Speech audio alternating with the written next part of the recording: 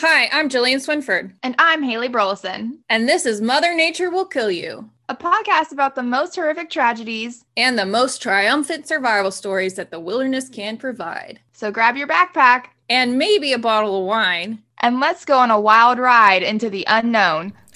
Walking down this road I go, but I am going alone, running far, far from home, till I am but skin and bone. I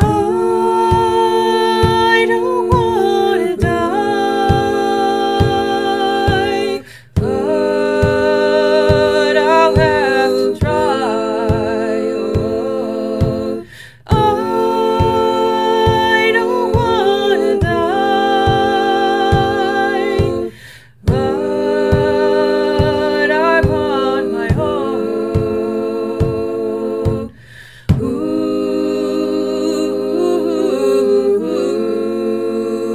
Ooh. Capybara, capybara, capybara, capybara. Capybara, capybara, capybara, capybara, capybara. I have seen that. The first time I saw like a capybara TikTok, it was like somebody saying like, I don't know how I got to this part of TikTok, but I'm not mad about it. Yeah. But honestly, most of my TikTok for you page has been that CapCut template of like Nicolas Cage and Yes. then Pedro, yeah, where he's like, yeah, or it's like Nicolas Cage is like so annoyed, and then there's like Pedro Pascal just like, I don't know, Living his super best. happy and living his Yeah. best life. Yeah. I'm like, it like I will scroll through TikTok and it's like video after video after video. It's just that. I'm like, dear God. Yeah. It was funny at first, but I think it's lived out. It's unless you have a Yeah. really good one, then I you was might about make to me laugh. make, yeah, I was about to make one that was like the video was like just me trying to like open up my TikTok account. So like I'm the Mhm. Nicolas Cage. It's like me opening up TikTok hoping that this template's not going to be the first thing that I see. And then like the Pedro Pascal part is like just like all of the the templates Yeah. being on there. It's like my For You page is just this though. You should But dear make one for God. our TikTok page where it's like me hoping that I'm not going to be extremely disturbed listening to Jillian's story and then And then it's like Jillian. Jillian. That's funny. I should do that. That's hilarious. Yeah, so that's definitely still happening today, by the way. We are going on the Yeah. disturbing train for sure. Um I look very red in the video, like my You nose. don't look all that red. Well, I did get sunburned this week Yeah. because I forget that like the sun exists sometimes. Yeah, that's very fair. I'm the same way. And I was, in a sweatshirt and Yeah. yeah, so it was like sun can't affect me. And then I came back and I was like, I am so sunburned and windburned from the It's like field on work. your face. Yeah. I did that when we were in Miami for the boat show. I was wearing a tank top and I was like, oh, I should get my face and like my shoulders and my arms, like, Hmm. sunscreen. And then I get back to the hotel room and I'm like, oh my God, I did not like realize that my chest was this exposed in my tank top. And Yeah. like my whole chest was just so sunburned. I was like, no wonder people were asking me if I was okay. I was like, I've been putting sunscreen on. Like, I don't know. Like, I'm sure it looks Fine. way worse than it is. Because for me, like the sunburn definitely always looks way worse than it is. I was like, I'll be Oh really yeah. red. It's okay. Like I might peel like a little bit, but it's not like I'm like Yeah. molting or anything. I I'm mean, I'm like, probably gonna get cancer at some point because and yeah. I'm sure if my mom heard me saying this, she'd be like, Jillian Swinford. But like, it's not that I forget to put on sunscreen most of the time because I do work out in the field and I Yeah, am it's constantly applying, but we are out, for sometimes 12 plus hours every yeah. day in the The summer. So it's reapplying like, part. yeah, it's Yeah, hard. It's hard to yesterday keep up. yesterday we were on a fishing charter trip and we put sunscreen on in the morning and then like in the middle of the day the captain is like, "Oh, if you guys don't mind, I'm just gonna like take a minute here to like reapply some sunscreen." And my boyfriend and I looked at each other like, "Ah, we should probably do the same thing." That's a good reminder. I was like, "Yeah, I was not thinking about that. That's true." So, Yeah. Yeah, I guess I just haven't been out lately in the direct sun like that, so I just wasn't thinking about because it's Yeah. still kind of sometimes chilly here, although the weather has been freaking gorgeous Well, here. you guys got some of that cold front that's moving across, didn't you? Yeah, just a little bit A little though. bit of it. Yeah, Man, it I wasn't. was when It's I saw mostly like North Texas that is getting the cold fronts now. yeah, when I saw a cold front was coming, I was like, "Ooh, can you guys please just like a little bit down here? That'd be nice." It's been like 80 something, like mid Yeah. 80s, I'd say, which is like, that's fine, but I do love a crisp 60, 70-degree day. Hmm. Yeah. A little break from the heat would be nice. And it's only February, or I mean March. It's only I know. March. I know. Like, I know we're already getting into the low 80s sometimes, and I'm like, no, just stay in the yeah. 70s for the love of God. But it's been I like, oh, so nice. So we've been getting yard work done and just generally enjoying before May rolls around and it's, too hot to do 90 degrees anything or outside. humidity. Yeah. I saw on Facebook like one of the Keys weather pages said that our February was second, like to be tied for, or like it was second in like driest February. I think the last time February was that dry, it's like tied for like 2011 and like 1922 or something like that. Wow. Yeah, it's been pretty dry down here, That's which, good though. yeah, I mean, I don't know. It's one of those things like it's like bittersweet, I guess, because there's this fire break trail behind our house and there's a quarry that you can walk to. Oh yeah. But most of the time when the tide's high and it has like rained a lot, like it's too wet to really like walk over there. And we've walked over there when the water is like ankle deep. We just get like the right shoes to do it. Hmm. But the other day I showed my dad that area and it was like so dry. I was like, I've Hmm. never been on the other side of this quarry before because it's always been so wet. So it's like it's cool to be able to like walk around like a spot for once, but I Yeah. don't know. Yeah, as long as we don't have a summer that's as dry as last summer because it was so the drought here is so Yeah, bad. I'm sure. And you can tell because of the jalapenos that I candied are from like last year are Hmm. so spicy. They're so Oh yeah. spicy. Yeah. It's But I'm funny. excited because we're gonna start putting together our garden today, our veggie garden. Nice. I'm excited That's about that. awesome. I'm trying to get into that too, but I have a landscaper coming, I think next week, 2 weeks from now, maybe. Because our whole yard is just like rock. Yeah. And I'm like, I don't know the first thing about trying to put grass in. I think we might do artificial grass. I got a piece of it from Home Depot, like the pet safe or pet Mhm. friendly, like artificial grass, and Waylon has just been loving it. I was like, see, I knew that you would like this. Like you Yeah. definitely need a soft spot in the yard to just like lay out. Like Hmm. it's just all rock. It's awful for him. That's And where funny. it is, Marcy's the opposite. She hates grass. She oh loves laying really? on our concrete. Like Yeah. it's she's like, Well, and then like long term too, I'd love to get some sort of like concrete slab underneath the house. So hmm, he probably would lay under there too. But yeah. yeah, so the whole outside is just rocks. I'm having a landscaper come to like talk through some stuff because ideally, and I want to get like some sort of grass in, whether that's artificial Hmm. or sod or whatever. And then I want to put like a butterfly garden and Ooh. like I want to get a beehive and I want to put that kind of What? like yeah, I want to put that it would be so cool. I want to put that in like the corner of the yard and Hmm. then have like a little vegetable garden and stuff like that too. So, I love the veggie garden, and I've definitely gotten better because I started in Virginia.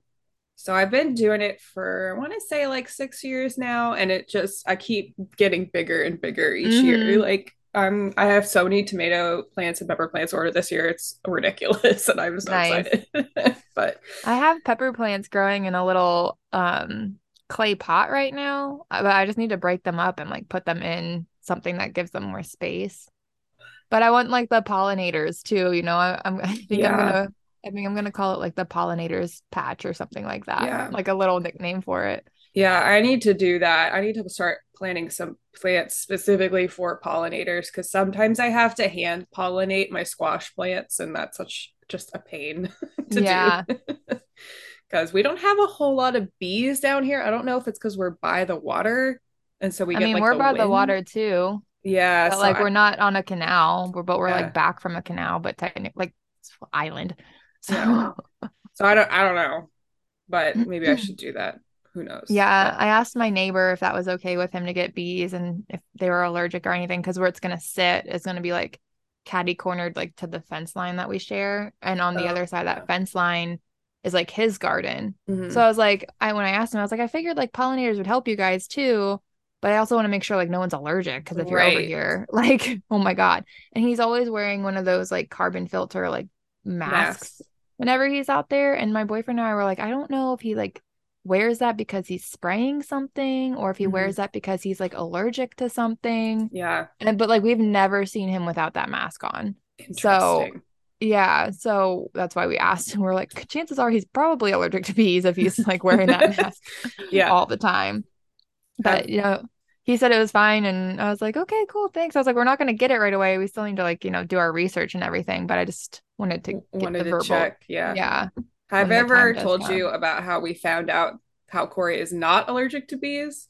Because he got stung once. So his dad is like super duper allergic, like EpiPen allergic. Oh wow, yeah. And Corey somehow managed to never get stung by a bee in his life until he started dating me. So Oh he man. didn't know if he was allergic or not because he'd never gotten stung. So we used to take like every year a trip in autumn, like up to Charlottesville and Yeah. Shenandoah and all that up there. And we were hiking Crabtree Falls. Oh, sorry, Oh voice. yeah. Crabtree Falls is it's like a mile up a waterfall, basically switchbacks. But Mm-hmm. anyway, so it's pretty strenuous, and we used to go with all of our VIMS people, and so we're on our way up, and all of a sudden Corey gets stung by a yellow jacket, pulls it out Oh, of his hand, oh and no. we're halfway up this hike. And So everybody's like stops for a second, like, do we panic? well, half of our party just took off towards the top, and me and Jack from VIMS, we were just standing there looking at Corey, and Corey's like, I've never gotten stung by a bee before, so I don't know if I'm allergic. And Jack just looks at him and goes, "Uh-oh." And so we stopped and waited for like 15 minutes to see if anything would happen. And then it Yeah. didn't. So we're like, okay, we're gonna keep going. So we go up, we have a good time. Everyone makes fun of Corey for getting stung by a yellow jacket. On the way back down, we're going through the same narrow section. It's very like sheer cliffs and then like a big rock wall on the other side, right? And so Mm-hmm. you kind of that's the only way you can go is straight on the path. And there's a bunch of people sitting around on the rocks on the other side of it. And there's some kids crying. And we pass them and we kind of look at them like, okay. And as soon as we go through that section of the trail, we get swarmed. All of us got Did someone swarmed step on a hive or something? by, yeah, somebody disturbed a hive, or like Oh it was right God. next to the trail, so like people were passing it all day. So Oh that's how Corey God. got stung on the way up, but I got Yeah. three on the way down. Oh no. Oh my God. And Corey's like, I never saw you jump so high. You jumped like a cartoon character when you got stung. And Corey was the only one who didn't get stung on the way back. That's funny. So everybody got, they got their reward for making fun of him on the way. Yeah. Karma came right around real quick. That's hilarious. Yellow jackets are no joke though in Virginia. Like they're different. I don't know if you've ever gotten swarmed by a yellow jacket nest. I It's have, yeah, I've gotten swarmed by stinging insects multiple yeah. times. I just can't remember if they were yellow jackets or not. Well, you would When know I, because they can sting multiple times and they like crawl up inside your clothes and continue. yeah, I don't It's know. Maybe not. I don't know. Because when I was a kid and we lived in Maryland, we had this wooden deck and stupid as shit. My cousin Natalie goes out and I must have been like 6 because we moved when I was 8. Mhm. And she was 2 years younger than me. I don't know. We were young though. And so she jumps it's like my birthday. She jumps out onto the wooden deck, first one out, whatever. And it's like, a little kid jumps. So you like run out the screen door, jump on the deck. She runs off the deck, no problem. I run out, swarm of bees just surround me. She went first, nothing happened. I come second, all hell breaks loose. And I guess there was a hive underneath the deck. And Mhm. like just after jumping on it, they're like, "What the fuck is this?" And just like swarmed me. And I got like stung 3 times. I was like, "It's my birthday." Like, um, there's that. And then I was walking in the woods with my brother and one of his friends, and they were in the Boy Scouts at the time. And his friend was like, "Haley, don't take another step. Like there's a hive. Like, I don't know, I forget what kind of hive it was." And I was like, "Bullshit." I didn't say that, but that's what I was thinking. I was like, "Okay, guys." And I like took another step and I stepped right on the hive. And Well, it probably was yellow jackets. Yeah. They hive in the ground. Yeah. And yeah. And then, I was working in Sarasota in fisheries, and I was taking out a seine net and shaking it out to dry it, and hand clipped a live one. That was Yep. cool. It was like my wrist area. I was like, God, that hurt. And then like my whole like my veins in my arm started turning like bright blue. I was like, Oh I no. like I don't know if this is an allergic reaction or not. Because like I'm not allergic to bees. Like I gotten stung by them like so many times. I was like, I guess we'll see what happens in 24 hours. Yeah. And then more recently, I was trying to check my dad's car under the hood. And like, how under the hood there's like that latch that you have to like find Mhm. when you like pop it. And fucking got a dead bee. I was like, like I was moving my hand down there, and I like felt something prick me, and I was like, God, what was that? And I like look, and it was like a dead stinging insect, like a bee or whatever jacket or something. Still And had its stinger. I saw it stinger. I was like, dear Jesus, like, like It's I a was like, that's it. miracle that any of us survive, let's be honest. Yeah, I was like, that's it. I'm not messing with this car today. Like, I'm over it. It was When one of those I days where I was really tired, and then that happened, and I was like, yeah, all right, we're done. when I used to work for over the summer, I worked for the Bull Run Mountain Conservancy near where our parents live. And we were running summer camps, and these kids would walk straight into yellow jacket nests all the time. But because you're the counselor, you have to sit there and pick out the yellow jackets from underneath their clothes with your fucking Ugh, hands. ugh, It was so good. It was yeah, great. Great. ugh, It turned me off from terrestrial biology yeah. for sure. No, thank you. Yeah, now we just have to worry about like alligators and sharks. That's cool. Right. I mean, they're big, so you can sometimes see them. We were pulling a seine net somewhere in Sarasota at one point, and like some resident nearby was like, "Oh, we just saw a 4-foot alligator over there last week. Careful!" And I was like, and I'm like up to my waist in water, Yeah. and I was like, "Sick! Yeah. Thanks for telling me right now." Yeah, there are gators at 2 of my eel sites actually, and I see Yeah, them pretty frequently. It's great. It's fun.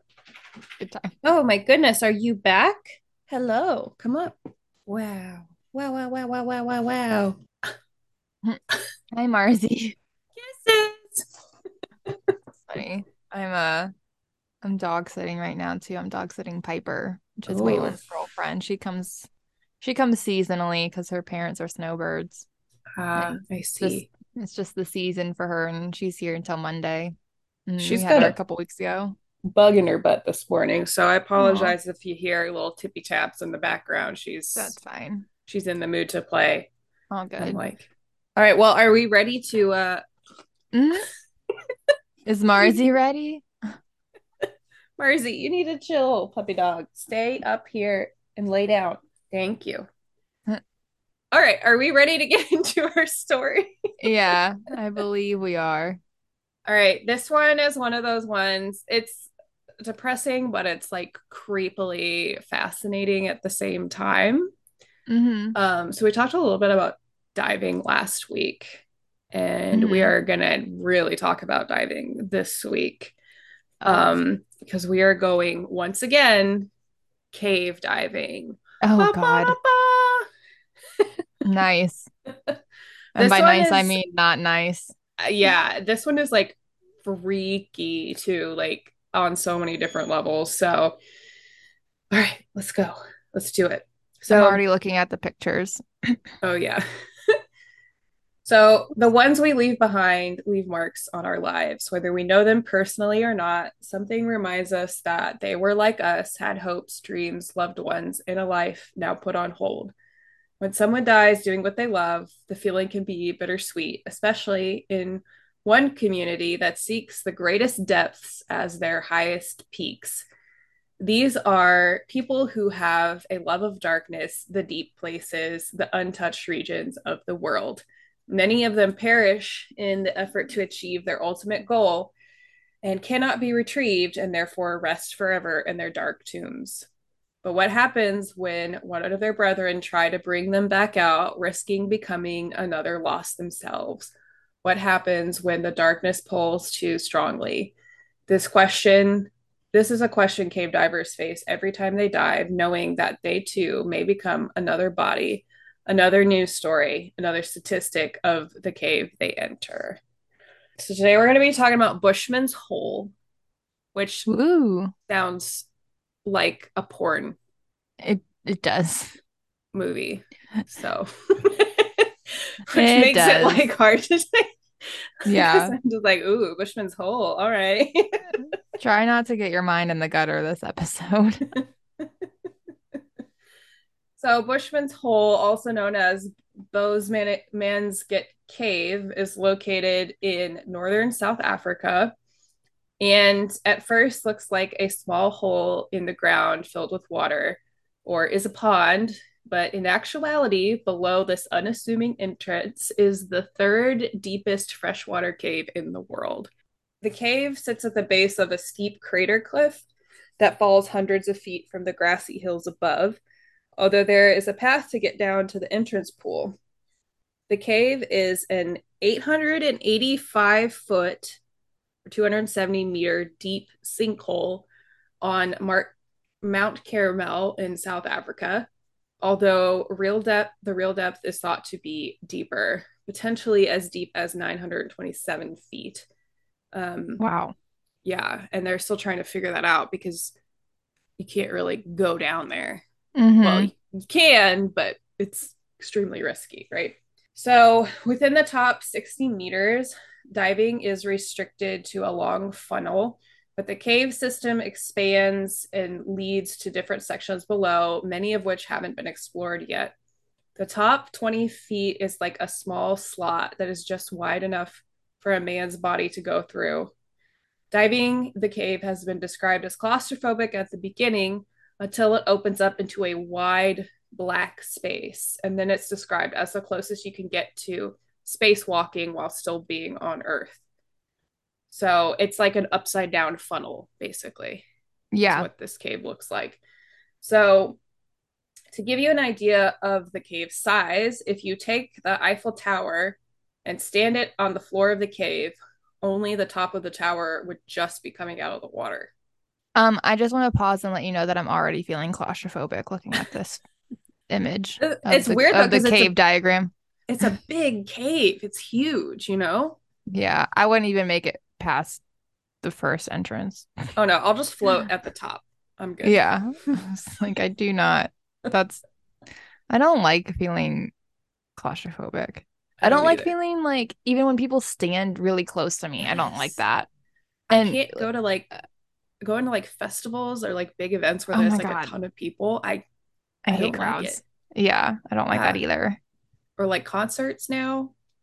Yeah, I was never that person that liked to go to the club. Like I'd like to go to a Mm-mm. bar. Like there's a Yeah. difference between a bar and a club, right? Mhm. And it's like I don't do clubs. I could never do them. I hated being that close to people. Well, it's dark and it's loud and there's flashing Yeah. lights and it's so overstimulating. Yeah. No. Yeah. So yeah, so it's gonna I don't know that it's necessarily claustrophobic. This is more less about the claustrophobia of the cave and more about the extreme deep diving that goes on in this cave. Oh, I'm sure it is. I'm just Yeah. saying, just looking at how, Oh we yeah. said it's like an inverted funnel. Like I could never make it past that small part Right. Because you because have to it like looks. like squeeze through to get in and out of this thing. Yeah. And I'm sure they had to like take their tanks off and push it forward and Mm-hmm. whatnot, do all that technical stuff. Mm-hmm. I just like to leave my tank on. I don't Yep. like to take that stuff off. Nope. No, thank you. So most of this cave is lifeless, save for a species of blind cave shrimp. But there's really not anything down here other than more rocks and stuff like that. So it's only really accessible to those who are deep diving and cave diving experts. Hmm. So, considering how deep the cave is, which is almost 1,000 feet, there are only a handful of divers that have been anywhere near the bottom of this cave. There are only a dozen divers in the world to ever dive to these kinds of depths, period. And to put these kind of depths into perception, open water, like to get your PADI for open water, is 100 feet. Like that's the deepest you go. And technical diving, anything that requires, different air mixtures or, additional expertise and classes happens after about 150 feet. Hmm. There have only been 6 people to pull off successful dives below 820 feet. Oh my So God. you and I could only dive at like the top, like 10% of this cave. Which is just fine. Right. That's all I need. Oh, the only way to get out of the cave is to lay a a shot line or a trail of rope behind you. Otherwise, you may become lost and disoriented in that black open space because you can't really see the walls because it's that big in there. Yeah. And I have dove in conditions that they were not nighttime conditions, but the water was super murky. And Yeah. it was on my checkout dive. And we were diving in a quarry in Virginia. So obviously, like, the visibility is going to be shit. Yep. And so, like, we go down, and then, like, you can't even see your hand in front of you. Mm-hmm. And so, like, we're on one of those rope lines to go down, and, like, my instructor's hand is above mine, and I kind of like tug on it to like resurface. And we resurfaced, like, are we going down this? Like, what is happening? I was like, I cannot see anything. And he was like, oh, well, sometimes it gets clear at the bottom. Like, we'll go all the way down and then, like, see. Because, you're supposed to do your checkout dive. You're supposed to do all those, like, skills that you learned in the pool Mm-hmm. on this dive. And it's like, how are we going to perform these if I can't even see you? Right. Like, and, and so we go down and it gets a little clearer, but then he gives, like, the thumbs up ascent signal because he's like, we ascend and he's like, yeah, it's way too murky to do this. But then when we resurface, he's like, oh, that's like night visibility. And I was like, yeah, I hate this. Like, I cannot see. Like, I felt claustrophobic because Yes. I could not see in front of my face. Like, I Yeah. couldn't even see the line I was on. I just knew Yeah. it was there because I was holding it. I think my hand had to be like 2 inches from my eyes for me to Mm-hmm. see it. That's how murky it was. Yeah. I was like, if this is what night diving is like, put me down for a no. Like, Yeah. I hate this. I only really like diving in super duper clear water. Like Yeah. I'm very picky about Yeah, that. me too. Don't give a Um, shit about swimming in it. Like, I'll go to the Atlantic Ocean and the Outer Banks. I'm like swimming that all day. oh yeah. But, but if I'm putting my face underwater and like diving in it, Yeah. kind of want to see where I'm going. Yeah. The thing about this water is it is clear, but it's pitch black. So Yeah. unless you have a light. And they say so Don Shirley, which is one of the divers we're going to be talking about today, says of the experience that you're in pitch black, absolute pitch black. So if you shine the light in any direction, it will disappear. That's how Oh, wide the cave is, too. yeah. So That's your light doesn't eerie. even hit the walls, right? Yeah. I would think that there's sharks in there, even though there's not sharks in there. You Yeah. know what I mean? Like, that's Yeah. just like your fear. Like, I Yes. can't see anything, and I know this is fresh water, but There's definitely sharks for sure. yeah, there's definitely sharks in here somehow. Yeah. So yeah, it says the darkness will eat the light. Basically, being in a 900-foot cave, you might as well be on the moon. In fact, I think more people have walked on the moon than have actually been to those sort of depths in caves. So we're talking about like very specific group of people who want to do this. Hmm. So in addition to the extreme darkness, the depth itself can be a killer. At these depths, divers use a gas mix called trimix, which includes helium, nitrogen, and oxygen to help combat exposure to high oxygen pressure. But all three of these gases can affect the body at these depths. And that's kind of the same thing that, remember we were talking about like compression diving, that they used helium as well. And I Yeah. was like, oh, they almost sound like really high voices. Yeah. When you suck the air out of a balloon. Yeah. So oxygen apparently can actually become toxic at depth if it's just oxygen. Nitrogen acts like a narcotic, and the deeper you go, the more drunk you get. And at 800 feet, narcosis feels like you've drunk 7 martinis on an empty stomach. And that is a quote from these articles from I the would divers. hate that. See, this is the thing. I don't even like feeling a little loopy. Like, I drank an IPA and then 2 glasses of wine last night. And I was like a little tipsy. And then I woke up this morning with like awful headache. And I put liquid IVs in my water and then like chugged a bottle of water with that liquid IV in it before I went to bed. And I was like, I know I'm still gonna wake up like feeling a little bit like shit, but should be a little bit better. I still woke up feeling like shit. It was like Advil, more liquid IV, more water. It's like, give me Welcome all the to water. 30. I I'm like know. a fairly functional drunk, I guess, based on the experiences that I've had. But I would not want to be diving drunk. No, I wouldn't either. And then I'm just saying this out loud. I know I got tummy issues, so I feel like I'd vomit if that was me Oh, underwater. we're And gonna talk about some vomiting. I have a fear of vomiting, and then put me underwater. And I'm like, how the hell do people vomit underwater? You mean that's just going through your regulator? Or do you like choke on water? Like, what the fuck happens? I never want to experience that. I hope that's that's another one of my fears. Like irrational fears. It's like the percentage of that actually happening is probably very, very low, but it's never zero, right? So right. Oh, and we're gonna talk about some vomiting. Don't you worry. So nitrogen gets you drunk. Helium can give you nervous twitching fits. So you got your uppers and your downers, right? This sounds like a nightmare, honestly. This does not sound like a fun time at all. No. So, and CO2 is the other thing that you have to worry about because it's created when you breathe and can build up in divers' lungs if they're taking quick, short breaths. Thus, divers breathe slow and deep in order to combat this. So, if you don't keep a slow, steady breath at these depths, you can black out from CO2 poisoning and drown if you're not assisted. I would 100% be dead. Yeah. They're like, even diving in 25 feet of water, my respiration rate is not good. Like, no, mine's not either. I am fast breathing. Yes. I use a lot of air when I dive, so. There's no way. So if you ascend too quickly, too, all of the nitrogen and helium in your tissues can bubble, causing the bends, which, as we said before, can result in severe injury and death.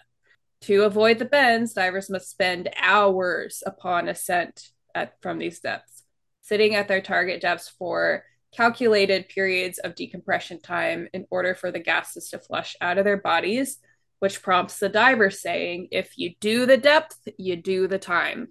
And that is 100% true. In this cave, divers have to do decompression stops for so long that many of them wear adult diapers and bring candy bars to eat underwater. Decompression from the bottom can be over 12 hours of time, depending on how many minutes you stay at the bottom. Minutes.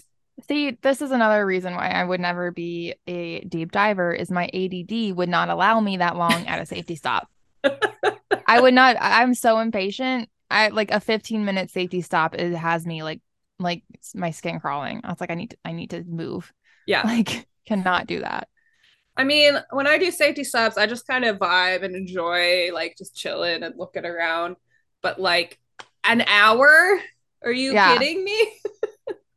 Like, can you just like carabine me like to that part of the rope, and then can we play like a game or something? Like, it's like take a nap, take a quick little nap. Or like underwater checkers. Like, you just whip out a board. It's a little bit buoyant. Like, yeah, exactly. So yeah, 12 hours of decompression stops it's I can't even wrap my brain around it. I That's a can't. lot of rounds of rock, paper, scissors. Yeah. Oh my Just, God. just imagine doing rock, paper, scissors for like an hour straight. Like just Or you could do like Miss Mary Mac, Mac. yeah, just a lot of hand games.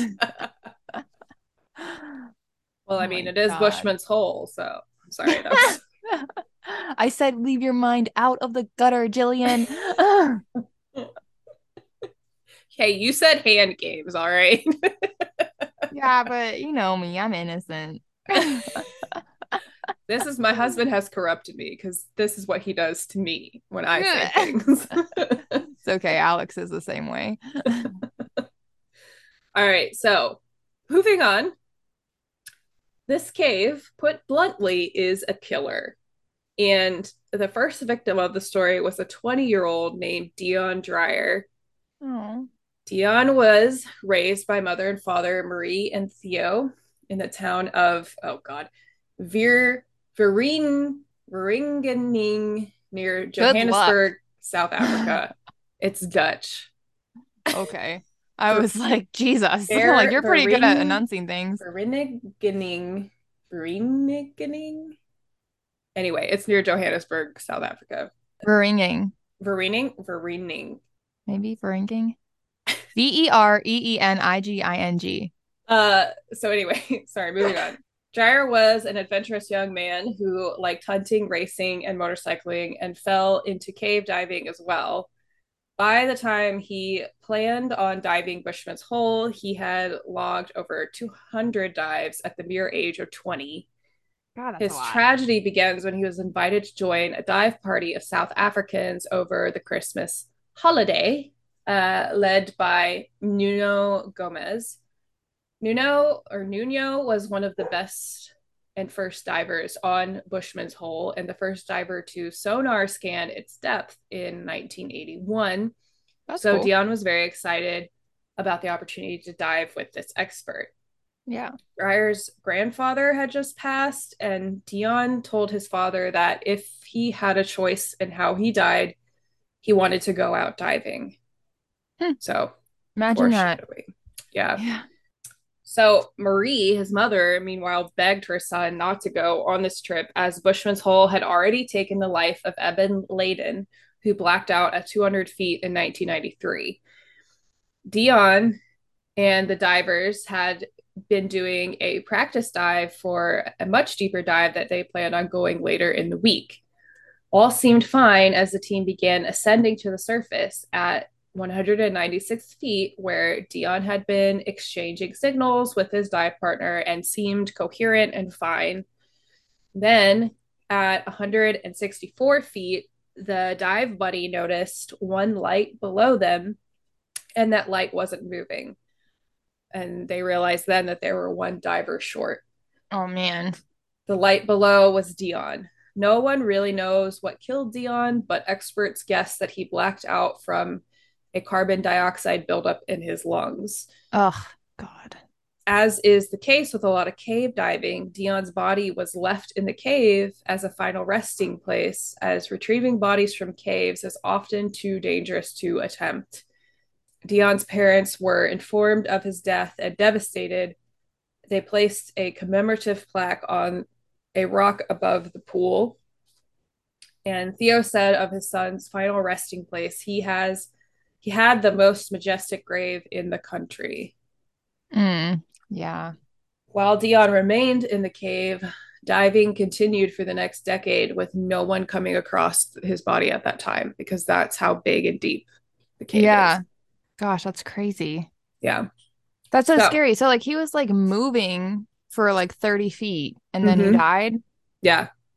And was Huh. already sinking, I guess, before they could even get to the body to bring it back up. Gosh, that's sad. Yeah.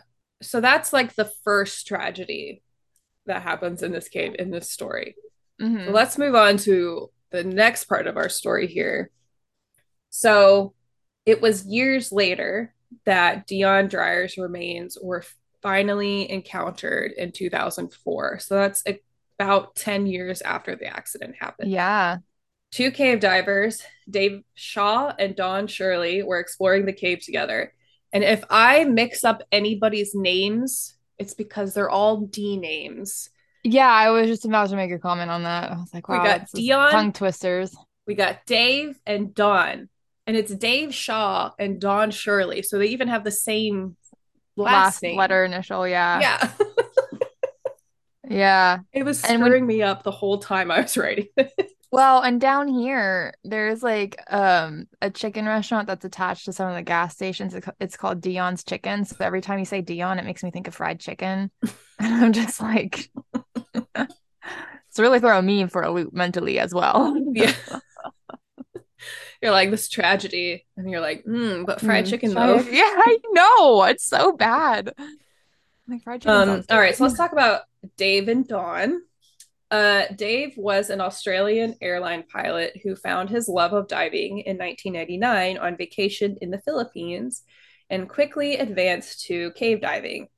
Dawn grew up in Surrey, England, and was an electronics specialist in the Army, but moved to South Africa in 1997 to start a new life as a technical diving trainer. So, in fact, he had met Dave at this his dive center, and the two men became fast friends and set several deep dive records together in Komati Springs, South Africa.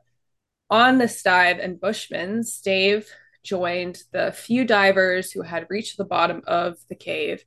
And upon getting to the bottom of the cave, his flashlight beam caught the remains of Dion. Ugh. So quick question, Uh-huh. because one, that's creepy. Two, is it cold enough down there that his remains were like preserved pretty well, or was he like a gross skeleton? Well, let's talk about that, but you're on the right track. Oh, is he a Yeah. soap man? Oh, you're guessing things before they happen. All right. So the remains were still in a wetsuit wearing a cylinder, and Dave thought the remains might be skeletal because he could see the head, and the head looked skeletal. Yeah. At the time, Dave tried to move the body, but the body was stuck in the silt and mud at the bottom of the cave. And Dave began panting, which, if Oh you no. remember, You're not supposed to breathe fast. is a no no, right? So Dave decided to make the smart choice and leave the body, as overworking at this depth could be fatal.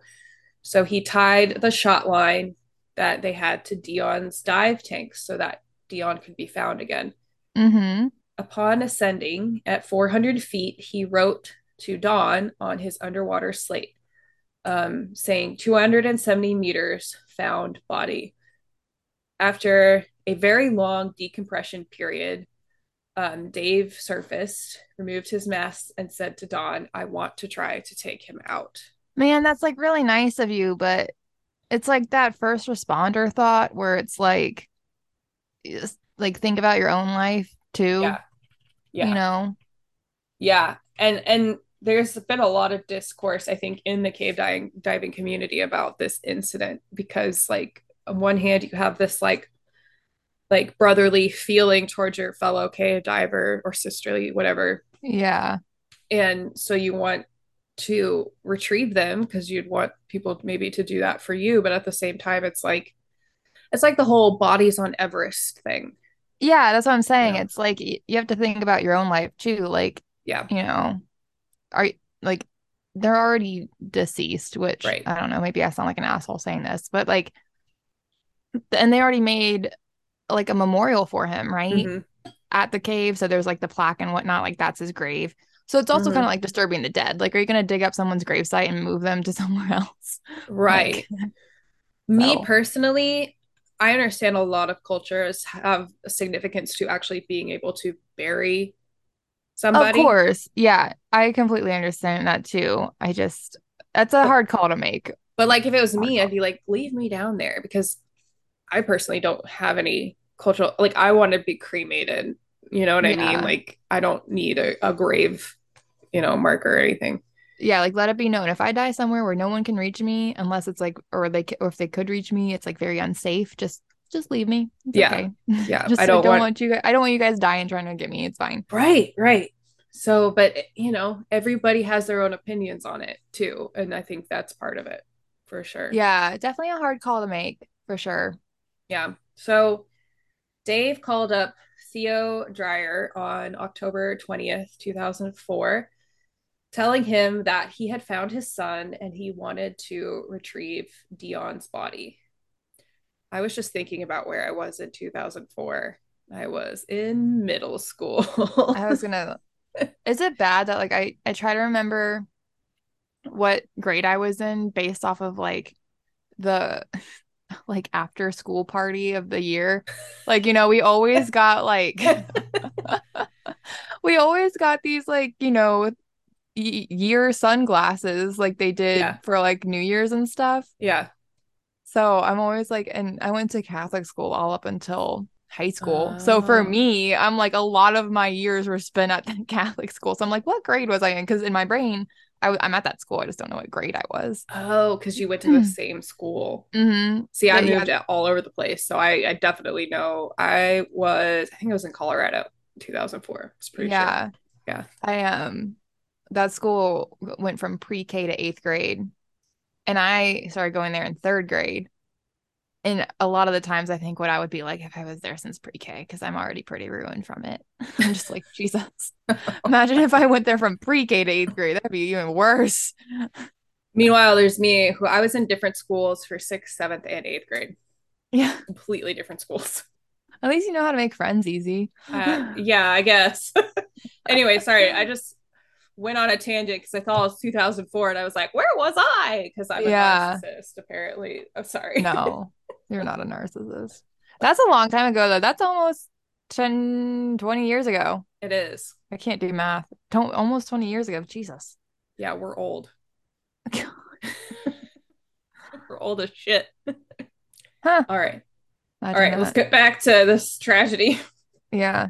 All right, so Don Shirley spoke on Dave's determination. Dave felt very connected to Dion. He had found him, so it was like a personal thing that he should bring him back.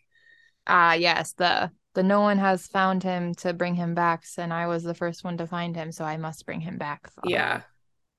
So the feat would also make this the deepest body recovery ever done. They Yes. were able to do this because of the closed circuit rebreather, which was a much more efficient method of diving in these caves. However, they do require constant monitoring of gas level settings, which is monitored by an expensive dive computer. This will come back later. Okay. Dive computer is helpful. Yeah. This dive, however, because of how dangerous and technical it was, would take a year to plan. Forensic experts guessed that the corpse would be mostly bone and that it might be easier to get up in a body bag instead of just bringing the body, as body parts might fall off. Dave created a body bag that would work for diving, and Dave and Dion decided to have a team of support divers in the water to check on Dave at various depths as he came up, with Dawn being the deepest diving support. Days before the dive, they practiced working with the body bag underwater, with Dawn playing the part of Dion's body. And it went well, but they were only in 66 feet, which I can dive to 66 feet. Yeah, so, I think the deepest I dove was 100. Yeah. So Anne, who was Dave's wife, was very concerned about the dangers of the dive and asked to be called as soon as Dave came up from the dive. Dave purposely told her the planned dive was going to happen the day after it was actually planned to happen. So he could just tell her it was over early without having her reach like peak stress levels. But if he didn't come up, he arranged for somebody to call her. Which I don't like, because you're going about your day, you're worried about the dive your husband's going to go on the next day, but you're just going about your day, and then all of a sudden you get this call. I don't know. That's kind of because he wanted to just, so he's pretty much saying like, oh yeah, the dive went fine before he does the dive, right? Yeah. And then like, oh god, that fucks her up mentally. Yes. Because she's like, okay, he's all safe, and then she gets a call and she's like, what? Yeah. And then you want to be angry at him because you're like, you fucking lied to me. But then you're like, you did. Yeah. Oh God. That's a mental mess for sure. It really is. Yeah. So dive doctor and and specialist Jack Menentes almost backed out of the effort because there were 9 divers in the water saying there are too many potential bodies. You are dealing with multiple divers going deep, and that's serious. In addition, a documentary filmmaker, Gordon Hiles, wanted Dave to wear a lightweight camera to film the body recovery. Hmm. Dave practiced a dive down to 500 feet with the camera to make sure it wouldn't affect his performance. The night before the dive, Dave told the team, the most important person on this dive is you. If you have a problem, deal with your problem and forget about me. It's better to have one person dead than 2, which could be said about this whole effort, but Yeah. that's just me. Don privately asked Dave if he wanted Don to come down if he was having issues, to which Dave said, yes, but only come down if I signal. So Don was the only one who was allowed to rescue Dave, basically. Gotcha. So the dive commenced at 4 a.m. on January 8th, 2005.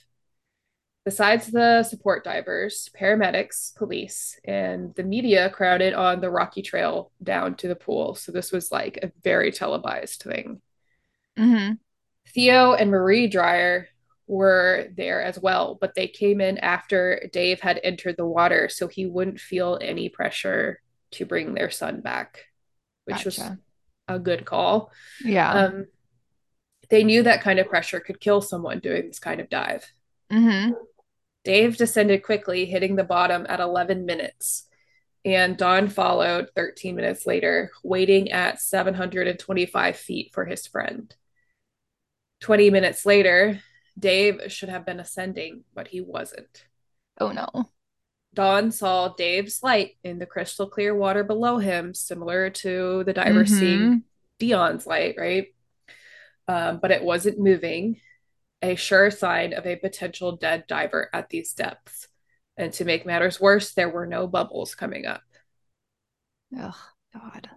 Dave was Don's good friend, and so he decided to try to go down to him. But at 800 feet, his rebreather controller exploded the pressure. What? So what So happened to him? this left him unable to monitor his gas mixture. Remember, I Oh said that they God. used the dive computer Oh to do that? yeah. So Don knew it was time to turn around and head for the surface without Dave or Dion. Otherwise, he knew he would join them. Yeah. Oh God, that stinks. At this point, he still had 10 hours in the water ahead of him before he could safely surface. Oh God. He caught one of the support divers at 400 feet, relaying the message on a dive site saying, Dave not coming back, which was Oh, quickly relayed to the surface via a system of pulleys that they had created so oh they could send messages like up and down. geez, that's really sad. So he now is fighting for his life, essentially. Yeah. So the game soon changed from a body recovery to a rescue effort. As Dave began to ascend, he began to pass out and got a helium bubble in his ear, Mm. which caused him to lose balance and equilibrium immediately. Oh no. This happened to my I don't know if it was a helium bubble, but she got a bubble in her ear, my mother-in-law, so Oh Corey's really? mom, and she had crazy bad vertigo for a long time. Oh, I'm sure. Yeah, it So, was. okay, also about vertigo though, I learned this because Alex's dad had this happen to him recently. Mhm. There's like little crystals in your ear where Mhm. if they pop out of those like Yeah, and like that's pretty much what happened to him. So he had like you can fix it though with physical therapy. It's like just a handful of physical therapy sessions about yeah. like sitting up really fast and like turning your head back and forth or whatever. Mhm. And then they like fall back into place and then like your vertigo is gone. I'm like, Yeah, that's wild. You have yeah, little crystals in your ear. yeah. There's all kinds of cool stuff in your ear, but a lot of stuff that can make it go wrong. Like, I don't know if I've Yeah. talked about this on the podcast or really talked about this with my parents, which maybe I should. But uh, so when I was doing a dive with Corey. It was the first dive we ever did together at depth. Hmm. So we used to dive at the aquarium all the time, but I mean, that was nothing. Yeah. But we were trying to go to Maui, so we wanted to like get a dive under like kind of a recertification dive kind of deal. Yeah. And um, I had I went down too quickly because I felt pressured by the dive instructor to meet up with everybody else. And Mm, I I didn't like burst my eardrum, but I did get really cause some close to it. barotrauma and Yeah. swelling. And like my ear was bleeding when I came back up. Oh And I was God. on steroids for a month to fix it. And Jeez. it was like pressure in your ear like for a month, and you felt like you were underwater. It was so Oh, I'm very very careful about my ears now yeah, no kidding. because of that, and I'm already pretty sensitive with my ears as it is, and more Yeah. than other people. When I was diving a couple years ago down here, my tooth, like one of my molars, felt like it was about to burst out of my face. Yeah. And I like resurfaced after the first dive. 'Cause like, dear God, like that really hurts. Like I don't think I want to be like messing with that. Like it literally feels like I might pop a tooth out of my Mm-hmm. gum line. And come to find out after I think I got it was when I went to the dentist for like whatever annual 6 month checkup, whatever, and they do x-rays. Come to find out, like the roots of my teeth back there go into my sinus cavity. Oh, And good. so it's like if, the sinus pressure that you feel when you're diving, like Mm-hmm. that like went to my tooth. Ugh. And that's why I was feeling that. And I was like, ugh, I don't like that at all. Like that's just not a Yeah. fun feeling. Yeah, and the ears and stuff, like Mm-mm. even when I'm like on the water with Alex and like we're like kayak fishing or like when I get in the water and like dive down a bit to like just play around, like Mm-hmm. the sinus pressure of like trying to equalize and like your ears get plugged up and like Mm-hmm. you can't equalize them. Oh, I hate that feeling. Yeah, I have. I you can definitely like my hearing hasn't been affected by that or anything, which is my biggest concern. Yeah. But when I go on planes, it's always much harder to equalize this ear than it is to equalize this because it was only 1 year that was impacted.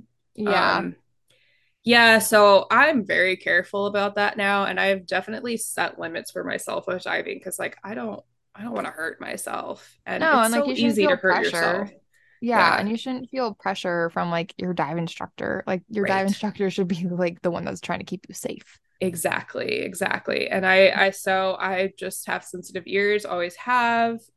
So I've always had problems equalizing. It just takes me longer. And Mm-hmm. so but I also am a people pleaser. So Yep, so I I feel felt the that. need to go down because I wanted to dive too, and I didn't want everyone to wait for me, and Mm-hmm.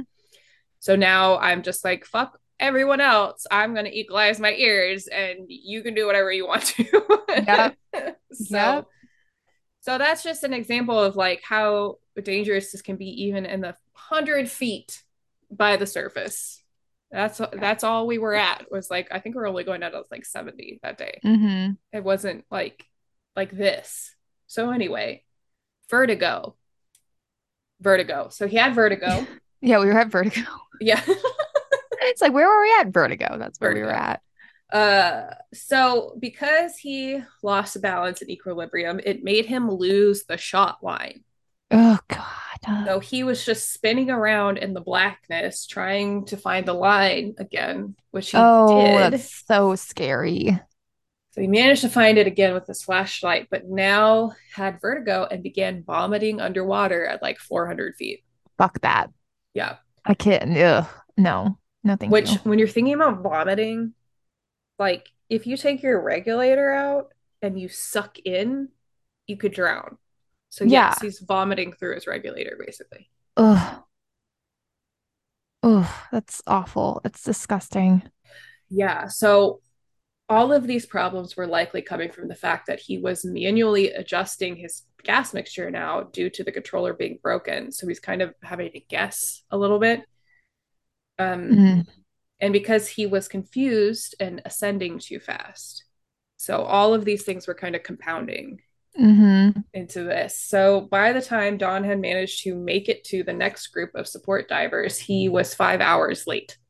Jesus. He scrabbled the message on the board, I'm having a bad time, which Sounds about right. I've got vertigo and I'm vomiting. And I know I'm having a bad time. Like in British is a bit of a more serious, or like British slang is a bit of a more Mm-hmm. serious thing. But to us, we're just like, I'm having a bad time, man. You know what I Yeah. mean? It's like not fun, but that's like an emergency. Yes. So the dive manager began sending down divers to wait with him throughout his entire ascent with new instructions to manage his gas mixture and decompression time. So somebody who was thinking clearly was giving him Hmm. directions at this point, which is good. So like if that guy was like helping him manage his gas mixture, like did he get better over time then? Or did Yeah. he just like suffer through it all the way back up? Yeah. Both? Yes. I wouldn't say he got better, but he definitely, like, the symptoms stopped getting worse. Like he stabilized Yeah. in in a bad time. Yeah, so but each movement he made brought back a new round of vomiting, which at this point was just dry Oh, heaving because he had nothing left, oh which is the no. worst. Yeah. If you've ever dry heaved, which I have numerous times, it I dry takes heave every time I have to like brush my tongue. really. I cannot brush my tongue without gagging. I'm like, "Ugh." Like it's not a fun time. Yeah, but it takes like when you're doing it for a long time, it takes so much out of you. It's Yeah, exhausting. it is really exhausting. Um, So Don, despite this, repeated to himself, I will survive, I will survive, and suck, hold, exhale. He had to like physically tell himself Hmm. to breathe at this point. Yeah, the fight to survive. Yeah. So now he was just 20 feet below the surface, approaching hypothermia. But he had to stay there for 2 hours, God. 20 feet below the surface for 2 hours. He had been at the ascent for 8 hours up until this point. And then the last level was 10 feet, and he started feeling pain in his left leg. No. Oh Right. my God. Which was a signal that the bends were impacting the rest of his body. Yeah. And he had another 2 hour rest stop. So after 2 more hours, he was finally brought out of the hole and put in a recompression chamber only 22 minutes later. Thank I was God. gonna say, get him out and just put him right in a decompression chamber. Yeah. He had endured Bushman's Hole for 12 and a half hours. Jesus. Theo and Marie left the cave upon hearing the news of Dave's death, devastated that the body recovery effort had taken another life. Like, can you even imagine being those poor Yeah. parents? Oh my God. At this point, after the disastrous attempt at body recovery, most of the dive team went home, but support diver Peter Herbst, a South African friend and a friend of Don's, stayed for the memorial service. He also dove the cave again with a police diver, Gert Nell, to remove whatever gear they could. It was at only 65 feet below the surface that Nell saw Dion and Dave's bodies stuck to the roof of the cave, where it had begun to narrow towards the surface. Hmm. So, because Dion was attached to Dave and Dave's body had swollen up, bloating, it brought both bodies to the top of the cave. Oh wow. In the following days, Herbst and the police officer or police worked to retrieve the two bodies from this much more manageable depth. Dion was retrieved first and was found to be headless. From Yep. So those shrimp that are just what like what? his head fell off because How? his body is we'll get to it. We'll get to it. Oh my Yeah. God. Yeah. So his head is still down there. Oh Yep. God. Yep. Yep.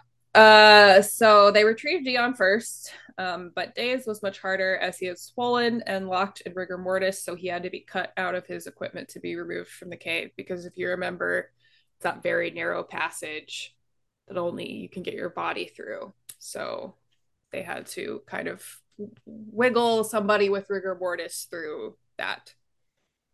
It's lovely. It's a lovely thought. So because Dave had been carrying a camera down with him for the documentary, they were able to see what happened to Dave because it was on the whole time he was down Oh there. my God. Seriously? Yeah, and I don't know if you can find this footage online. I would not recommend it. I did not try to find it because to me that's a snuff film, right? Yeah. But we do know what happened to him, and we do know why Dion is headless. Why? All Why? right. Why? Do I So, want to know? I don't know if I want to too bad. know. So the footage is dark and somewhat difficult to see, but it does show Dave's final moments. Upon reaching Dion's body at 12 minutes into the dive, he pulls out the body bag and begins to try to put Dion into it. As he does, the silt stirs up, blocking his visuals, but as soon as it's clear, Dion's head has fallen off and is floating along with the rest of his body in front of Dave. So, Oh God, that's so scary. when you're decomposing, parts of your body just aren't connected as well Oh. as they are while you're alive.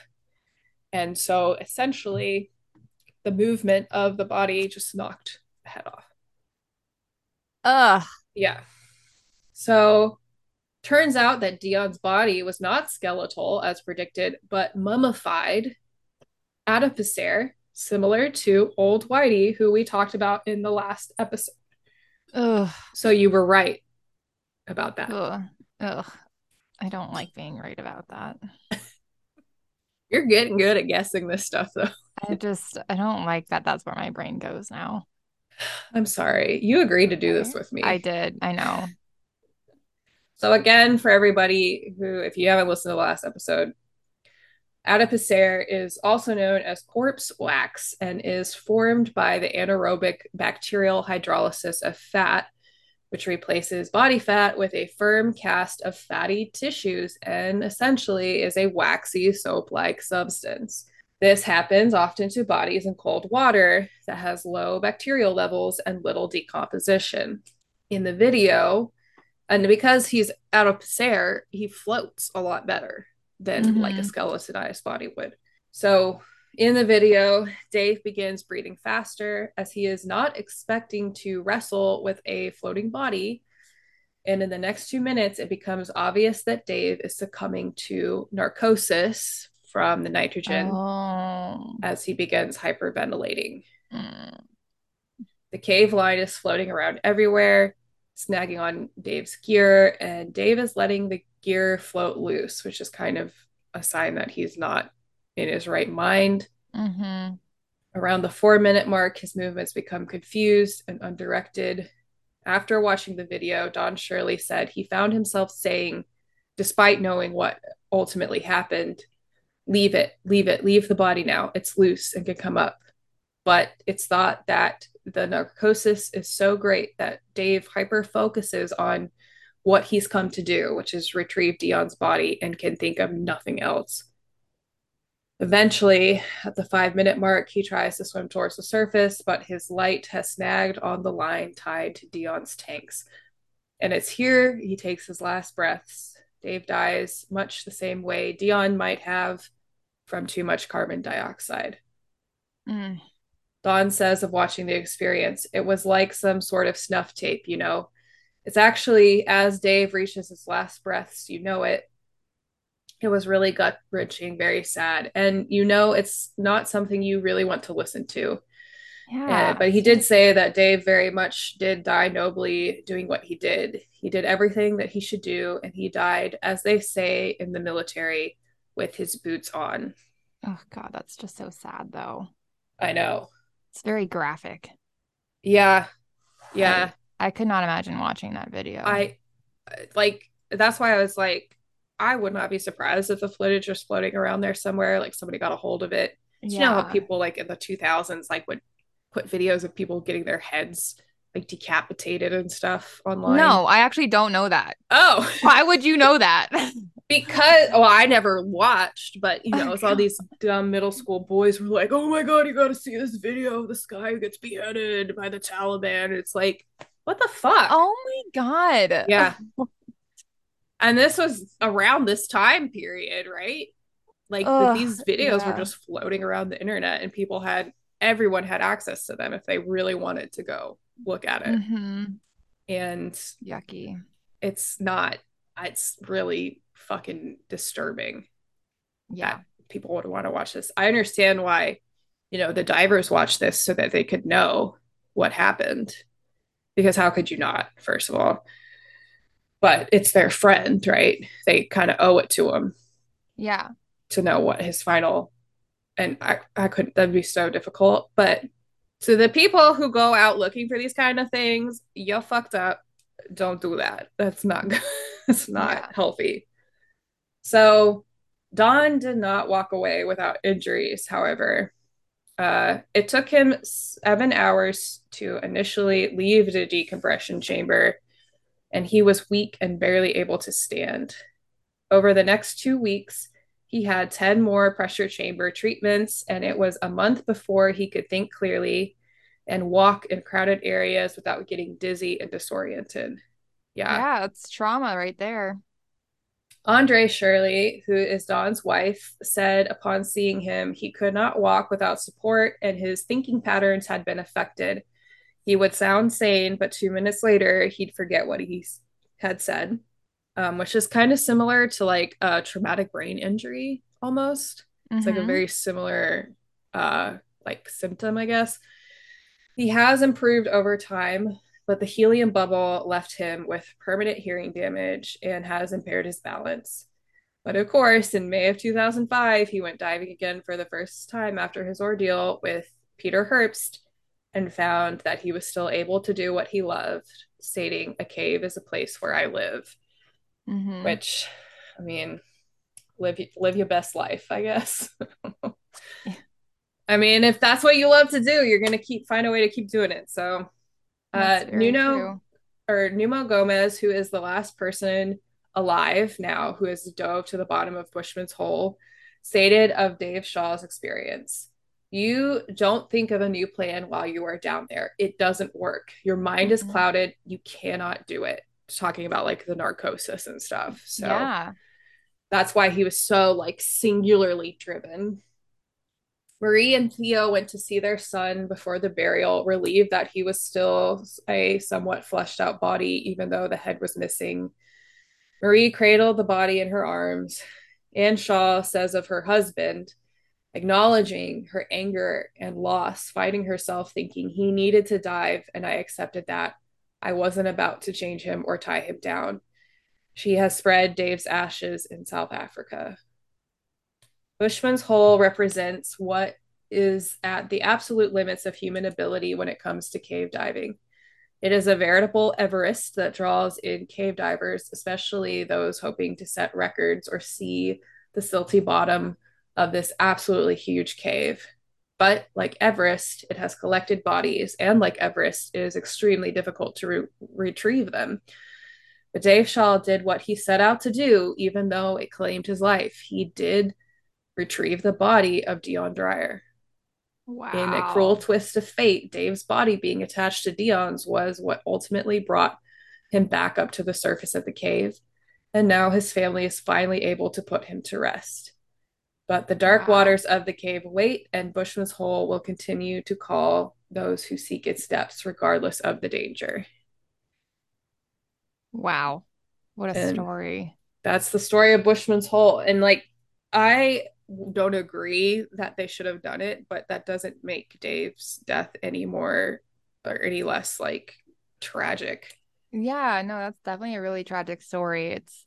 And the fact that they have Dave's death Yeah, like on video, like that's oh God. I know. And Because they it could have been three bodies, I know. like it's And Dawn, made the decision to pull out, yeah. whereas Dave didn't. And that's Yeah, but Dave didn't probably be like you said, because he yeah, was not in the right mind and fixated on yeah, like some because I mean think about it, like when like they're like, oh, there's not you can't just make up a backup plan down yeah, there or whatever. It's like when you start getting it like not in your right mind, you're like, this is what I was doing, like, just to keep your mind straight, like yeah, whatever. Like then like you said, you get fixated on it. And then yeah. it's like, I mean, I've hyper focused with a completely sober mind, so I get it. Yeah, me too. Yeah. And that's Oh something God. that you're like, I have to absolutely, because you've poured so much time and money into it at that point, Yeah. you know? Hmm. So it's just, it's a tough one, but I think that that story needs to be told, Oh, that for sure. I think it's a very, first of all, it's just a fascinating cave system. Like, just trying to grasp the size of it alone Yeah. is interesting. But I mean, what happens when you accidentally record your death kind of thing. Like, I don't know. It's fucked up, but it's a story that I think needs to be told. You Right. know. I'm adding in this picture on your Google Doc before the time runs out so you can Okay. see what my face looks like when you're telling this story. Oh I was like, I looked up and you're just reading, and I looked at my face and I was like, this is just a really great example of what. because I'm like, yep, that happened. Yeah. And Yeah, you're I'm just like, what the fuck? Why are yeah, we doing this podcast? Why are you so doing just this to me? so disgusted. And I don't think you ever really get to see my facial expressions because you're always reading. I do. There was one point where you were just sitting here like this, like Hands like over with your face, holding my smug head. Like, face, this is like, not. oh my goodness. Yeah, that'll go on Instagram page for sure. That's hilarious. But yeah, it's one of the ones that really freaks me out about cave diving for sure. Yeah, Yeah, say so myself as well. yeah. Um, and it's like a double whammy because you got Dion and Dave dying because of this cave. Yeah, it's so sad. Yeah. Excuse me. Let me do my sources real quick. All Yeah. right, so I really only had two because they were very thorough. Mm. One is Where No One Should Go. It was an interview of Don Shirley by Glenn Washington and Julia DeWitt from NPR, and Raising the Dead by Tim Zimmerman from Outside Magazine, which is one of my favorite magazines to get articles from for these stories because they're so thorough. Hmm. Outside, there's a lot of them. Anyway, so that's all I have for Cool. today. Nice. Do you got Well, a conservation corner? I do. And it's not a bird I this time. was like, what's she gonna I do? I mentally took a note and I was like, I cannot do a bird. I cannot do a bird. But in South Africa, there are these really cool birds. The blue crane, they look really cool. And I was like, ooh. But then I was like, I can't do them. You It's can not. if you want. Let's just call it No, bird corner at this no. point. Just rebrand it real quick. No, I picked a frog. Oh, My okay. next favorite animal. Um, so the Pickersgill reed frog. Have you heard of that frog? Ooh, Is it the one that scream like those little squeakies? I don't know what they sound like, honestly. All right, what is it called again? I'm gonna look it up. Pickersgill, it's one word, Pickersgill.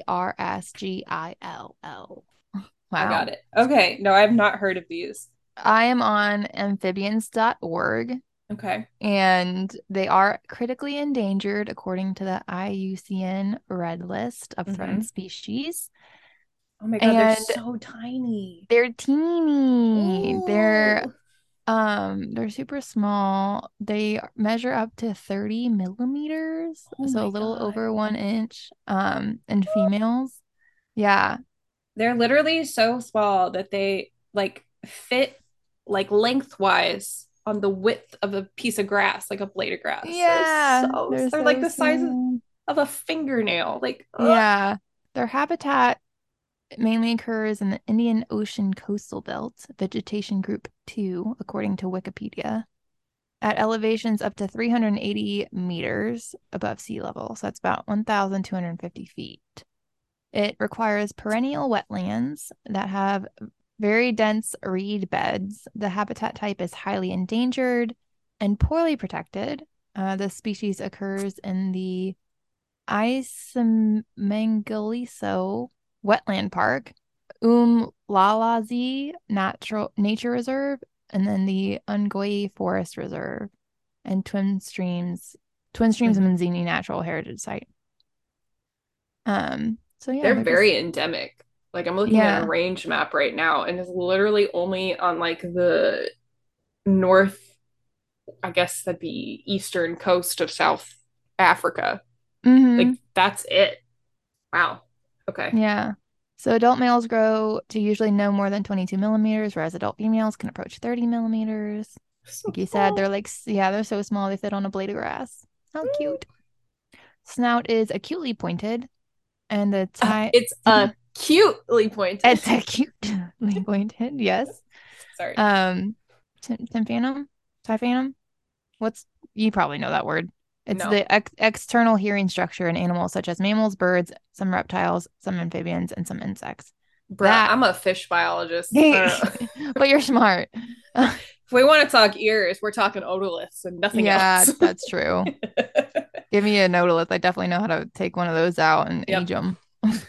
So it's like monotonous work back in the VIMS days. Ugh. Remember when we had like our work line set up and it was like somebody cut them and then you pass it over to the person that was sanding them and then you passed it over to the person that would read them. Mhm, And mhm. we just blasted Pandora in the lab the whole Yep. day. That's actually where I got started listening to true crime podcasts. So Oh yeah, it's I could really see the that. otoliths that have brought me to this Yeah. this podcast. And whoever wasn't in the otolith line was on the computer looking at the catfish eggs, measuring them and Yep. fixing that whole Excel sheet. Yep. Oh The God. life of the fisheries tech. It's a Yeah, rough one. good times.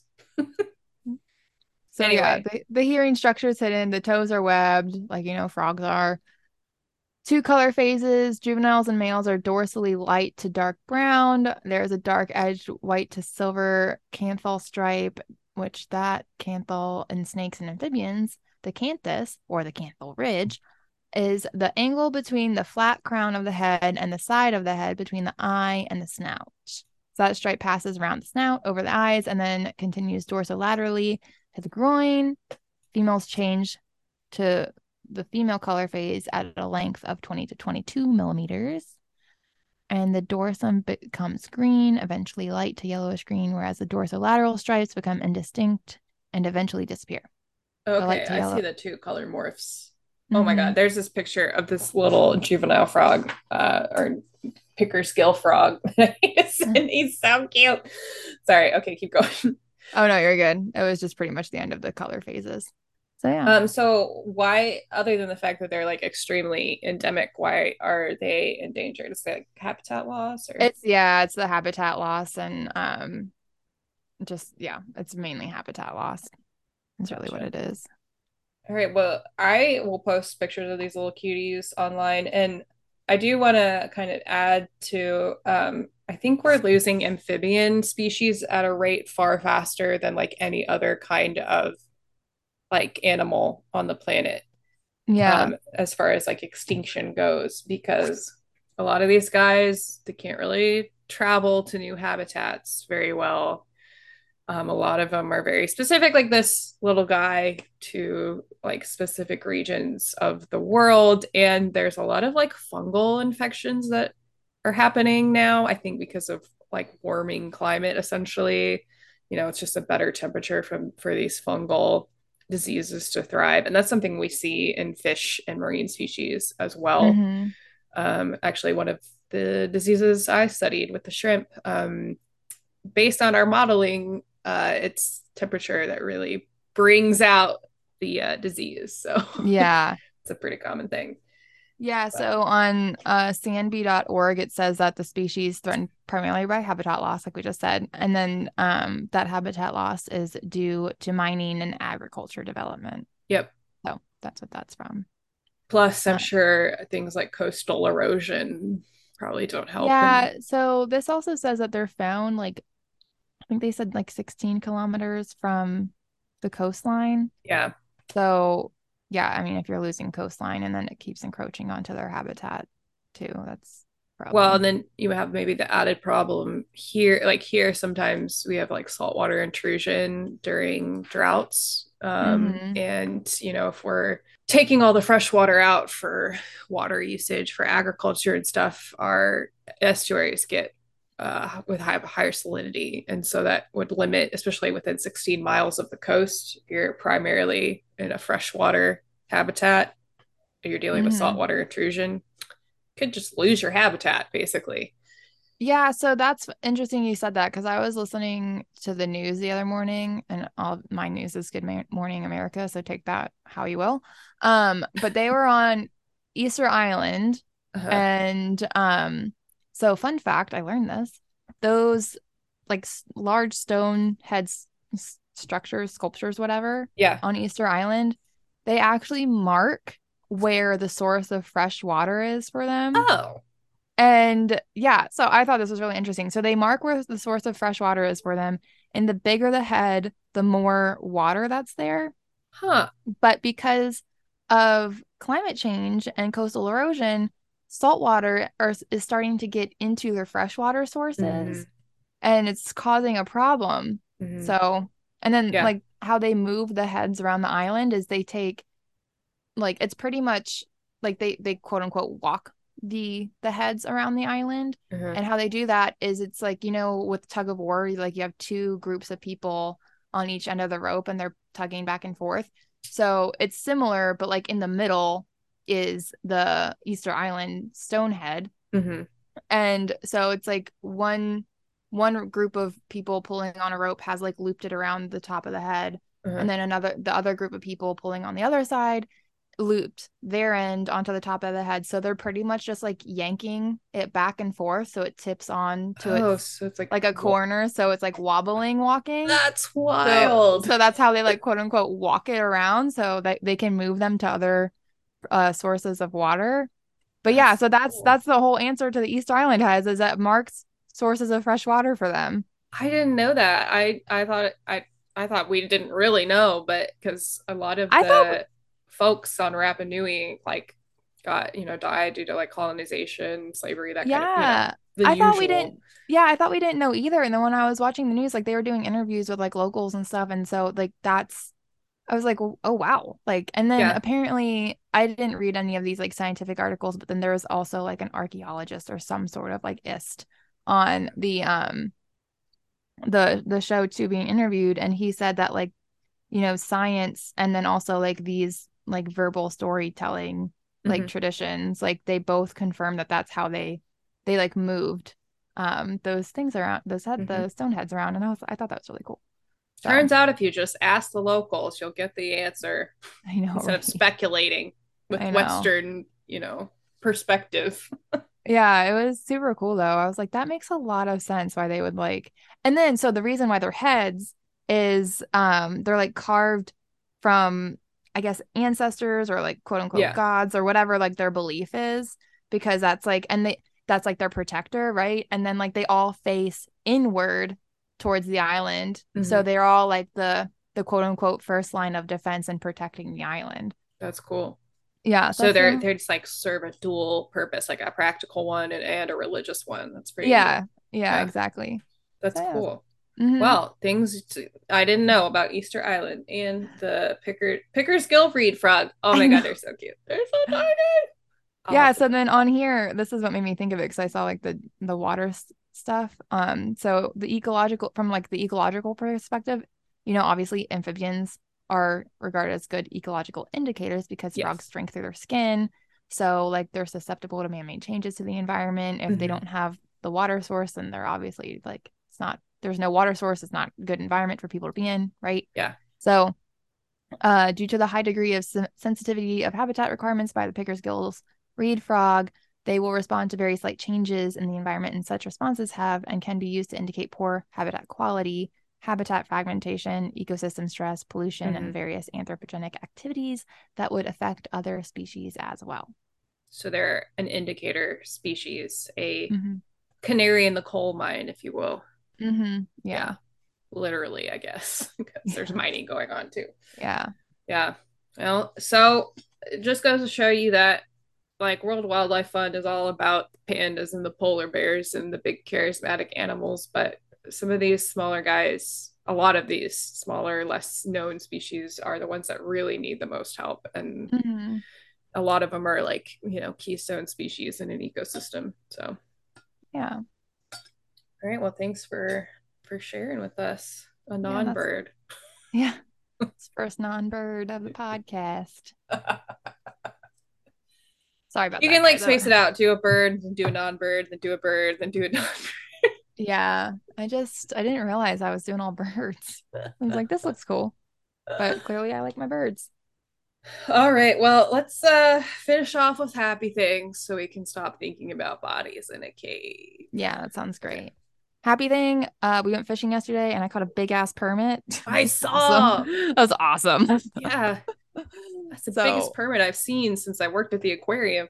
yeah, it was so we were trying for tarpon and we were at this spot and we didn't really get tarpon obviously. And so we were going to turn around and leave, and as we were leaving, the guide is like, "Oh, that's actually like a school of permit over there. Like let's check that out." Yeah. And then like as we stayed there probably for 40 minutes, I shit you not, it was the largest. Okay, and this is coming from me who's not an angler, like an avid angler at least. And I don't fish a lot in the Florida Keys, like to the point where I would know things like permit population dynamics. So take this with a grain of salt. But it was the largest school of permit I've ever seen. like, like it was, I don't know. It was so big that it's like like you could see the change into like the flat onto our left, and then like you can see like, deeper watercolor into our right. And I'm not good with distances either, but like maybe like 40 yards wide was like this school of permit. There was just so many of them. That's wild. Like it was, and then there was a bull shark in the mix. Like there was two bull sharks in the mix too. Cool. So then like that adds like the other pressure, and like so we casted so many lines into like that school. And like since the sharks were there, like the school's like moving around, so it's like the constant like having to change like your angle to get into like, and then like the school would break up a little bit, so then there'd be like a little school on like the right and then a little on the left, so then it's like, and then guide was like, honestly you could probably just blind cast in there's so many of them. And like but like it took a while, and like the wind was kind of blowing, so it's hard to like cast into the wind and change up your angle for that. But and like then it's like a light, you want to like loft it because you have a crab on there and there's not like a lot of weight, so if you throw it too hard then you're gonna like get your bait off the line too. So there's really like an art to it. And then once I got one hooked, I was like, dear God. And you try to get it in fast, but then also fight it because like you don't want the shark to eat it, right? So it's like it was a whole thing. And I don't know, it wasn't that long of a fight. It was like a 5-minute long fight, but still it's like they're fighting. Like you reel it in, you keep the tension on the line, and then it just zings out, and you're like, dear God. Like once you like right when you think you're like getting it in, then it just like runs. And I'm like, can you stop running away from me? Like but no, then we got it on the boat. I was like, dear God, that thing's huge. Like I've caught a permit before. Size of your torso. Like giant.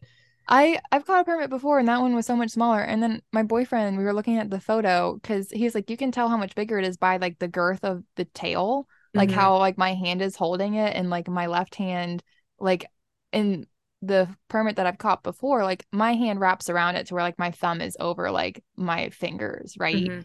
And then like me holding this permit that I caught yesterday, like my thumb can't wrap around my fingers because it's like just so girthy on the tail. And then like he like said like my right hand too, like in the smaller permit, like my hand is almost like touching its pec fin. And then like in the one that I caught yesterday, like my hand is like so much farther away from the pec fin. He's like, you can tell like just from your hands how big like it is. I'm creeping on you now.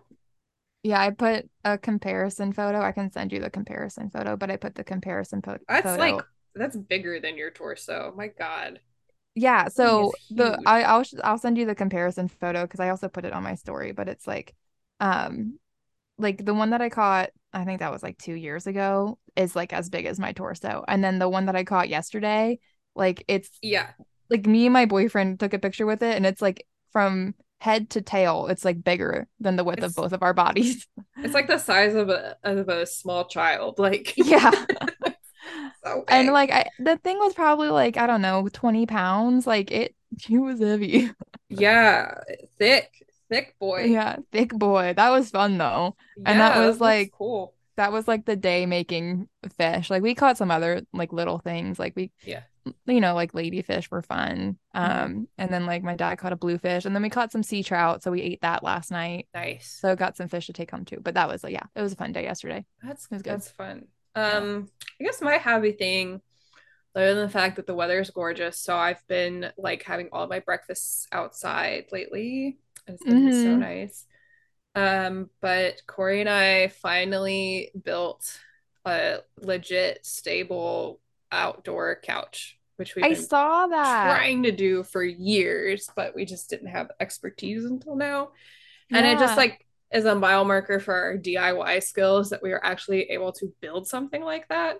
Yeah, that's awesome. And it's all from driftwood that Corey found in Matagorda Bay. And when I say driftwood, I mean it wasn't like a branch from a tree. It's somebody's dock fell apart during a storm, Yeah, it's like probably. 2x4s, like five by Yeah. sixes or whatever the numbers are. So Corey found it while he was out sampling, and they just hoarded it all and brought it back on the boat with them so that we still have a ton of leftover That's wood awesome. that we may do other things with. And it was all in pretty good shape. Like there wasn't a lot of biofouling or algae or stuff like that. So we were able to sand off most of the really nasty parts. But Yeah, that's awesome. it turned out super cute. And I took a nap on it yesterday. Was it comfy? It was very comfy. That's good. Nice.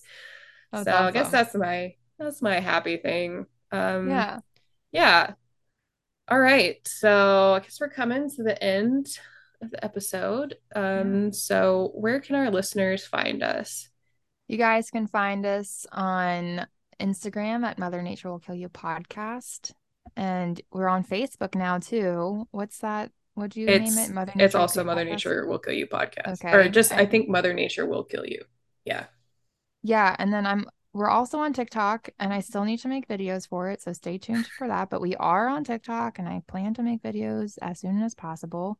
And I'm trying to remember the name of our TikTok. So let me just switch to it real quick because there's so many different names. It's MNWKY podcast. That's what it's called. Yeah. So that's on TikTok. And those videos on TikTok will more or less be like green screen videos of us talking about um our episodes. Yeah. So, I'm really and bad maybe at some fun stuff in there too, like, the current memes of Yeah, Nicolas yeah, Cage. yeah. We should do that. I feel so awkward because I'm definitely a millennial. I'm a younger millennial, so I should be like cool with making videos of myself. I hate it. I hate it It's, so much. yeah, no, trust me, I get it. I hate it too, but Ugh. I just try to lean into it. Like, I made a TikTok the other day before we went to the Willie Nelson concert, and I was just like, okay, like, tell me which shirt to pick. And I I was saw like, that. I cringed at myself, but Yeah. also like, it's one of those things where like people interact. Like somebody is going to comment on this. Yeah. Yeah. It's like that's just how social media works. Like it sounds so stupid when you're making the video, but honestly, like if you need an answer to somebody, somebody's going to comment on that. Hmm. Like like there's so many people that use social media. Yeah. Like It's so crazy. but I definitely cringed at myself. I was like, I hate this. But I'm also trying to figure out TikTok. Like I Yeah. don't understand it. Like I get Instagram way better than Yeah. TikTok. It's because we're And millennials. That's why. yeah, I'm like Instagram, like I could do like an online coaching course, like 3-day course of like how to use Instagram. Like Hmm. it's like I know that shit, but put me on TikTok, none of that makes sense to me. I'm like, you post at peak times that you would on Instagram, but it doesn't Mm. work on TikTok, and like Yeah, the algorithm's just so much different. And it then is. Yeah. it seems like on my end, TikTok for me is more people like talking about stuff and it's like informational. But then Hmm. there's like TikTok for the younger generation that's like all just stupid dances and shit Yep. and like Yep. trendy stuff. And it's like, who Yep. cares about that? Like, I want to use it to like know things. Yeah. So then it's like, yeah, yeah. So I'm trying to figure TikTok out too. So if you see me making some shit on my personal account, it's just me testing the waters. Yeah. That's really honestly what it is. I'm like, Oh yeah, okay, I love your TikToks. I think they're really good and they should get more traction because you're like doing TikToks like a lot of other people I follow. Like you have a very similar formula, and so like it should be interesting but Yeah. I don't know how the algorithm works on there either, and I feel like it changes all the time too. So Yeah, like honestly, like some shit that I don't think is gonna work works. And I'm mhm. like the I think the one that has the most views for me is me like talking about how I chaotically mince up garlic and then send it to my brother because he used to go to culinary school and I know it's gonna piss him off. Like that's the shit that works. But like me talking about how to prepare for a hurricane coming like Or gets like how you like live in the Florida Keys and yeah, like like that doesn't work. Like lifestyle videos. yeah. Like okay, so Bruh, I like don't know. I don't yeah. know. I barely can handle Instagram Reels, so if you see me on there, I'm real awkward. And I have taken like so many takes for each of those videos. It's ridiculous. I think one of my biggest tips for people that like make videos or content on social media is like and they're new to it and they're intimidated by it is like honestly like I know it's hard to not care but like you really just have to not care. Yeah. Like people like what you pick up on, people aren't gonna be like, "Oh, like they said Mhm. this word weird, so I'm not gonna watch the rest of this." But like no one fucking cares. Yeah. Like Yeah. like so Um, all right. So speaking of all of that, we do have a website which is uh Mother Nature Will Kill You .com, podcast.com. yeah. I never do the text, so I don't. But anyway, so and if you have a personal survival story or a family member survival story that you want to share, if you've been down Bushman's Hole and lived to tell the tale, we want to hear about it. But, you know, if you've done something slightly less scary, but still a little nerve wracking, like, I don't know, been on a boat in a lightning storm or got lost in the woods for a couple of hours, we want to hear about it. And you can send that either to our email or you can go on our website and we have a story submission page on there. Um, and if you want to support the podcast, but you don't have any money because we live in a capitalistic hellscape, Haley's literally like miming all the things I'm saying. You can give us a 5-star review on any of the podcast listening apps, including Spotify, Apple Podcasts, and Google Podcasts to help with that algorithm because they're all effing different. Mhm. All right. With that, moving on into the new year and gonna be keep talking about some weird stuff and some interesting stuff and I'll have a good one in there to lift everyone's spirits up every once in a while. I promise. Yep. I can't believe we're um already like in March. I'm like the I year's know it's already flying crazy. by. All right, well, so with that, Until next, I'm gonna ruin this again. I feel like until next time. Is this what I say? Like I'm overthinking it because I was nervous about last time. Well, until next time, stay safe, but most of all, stay curious, explorers. bye. Bye.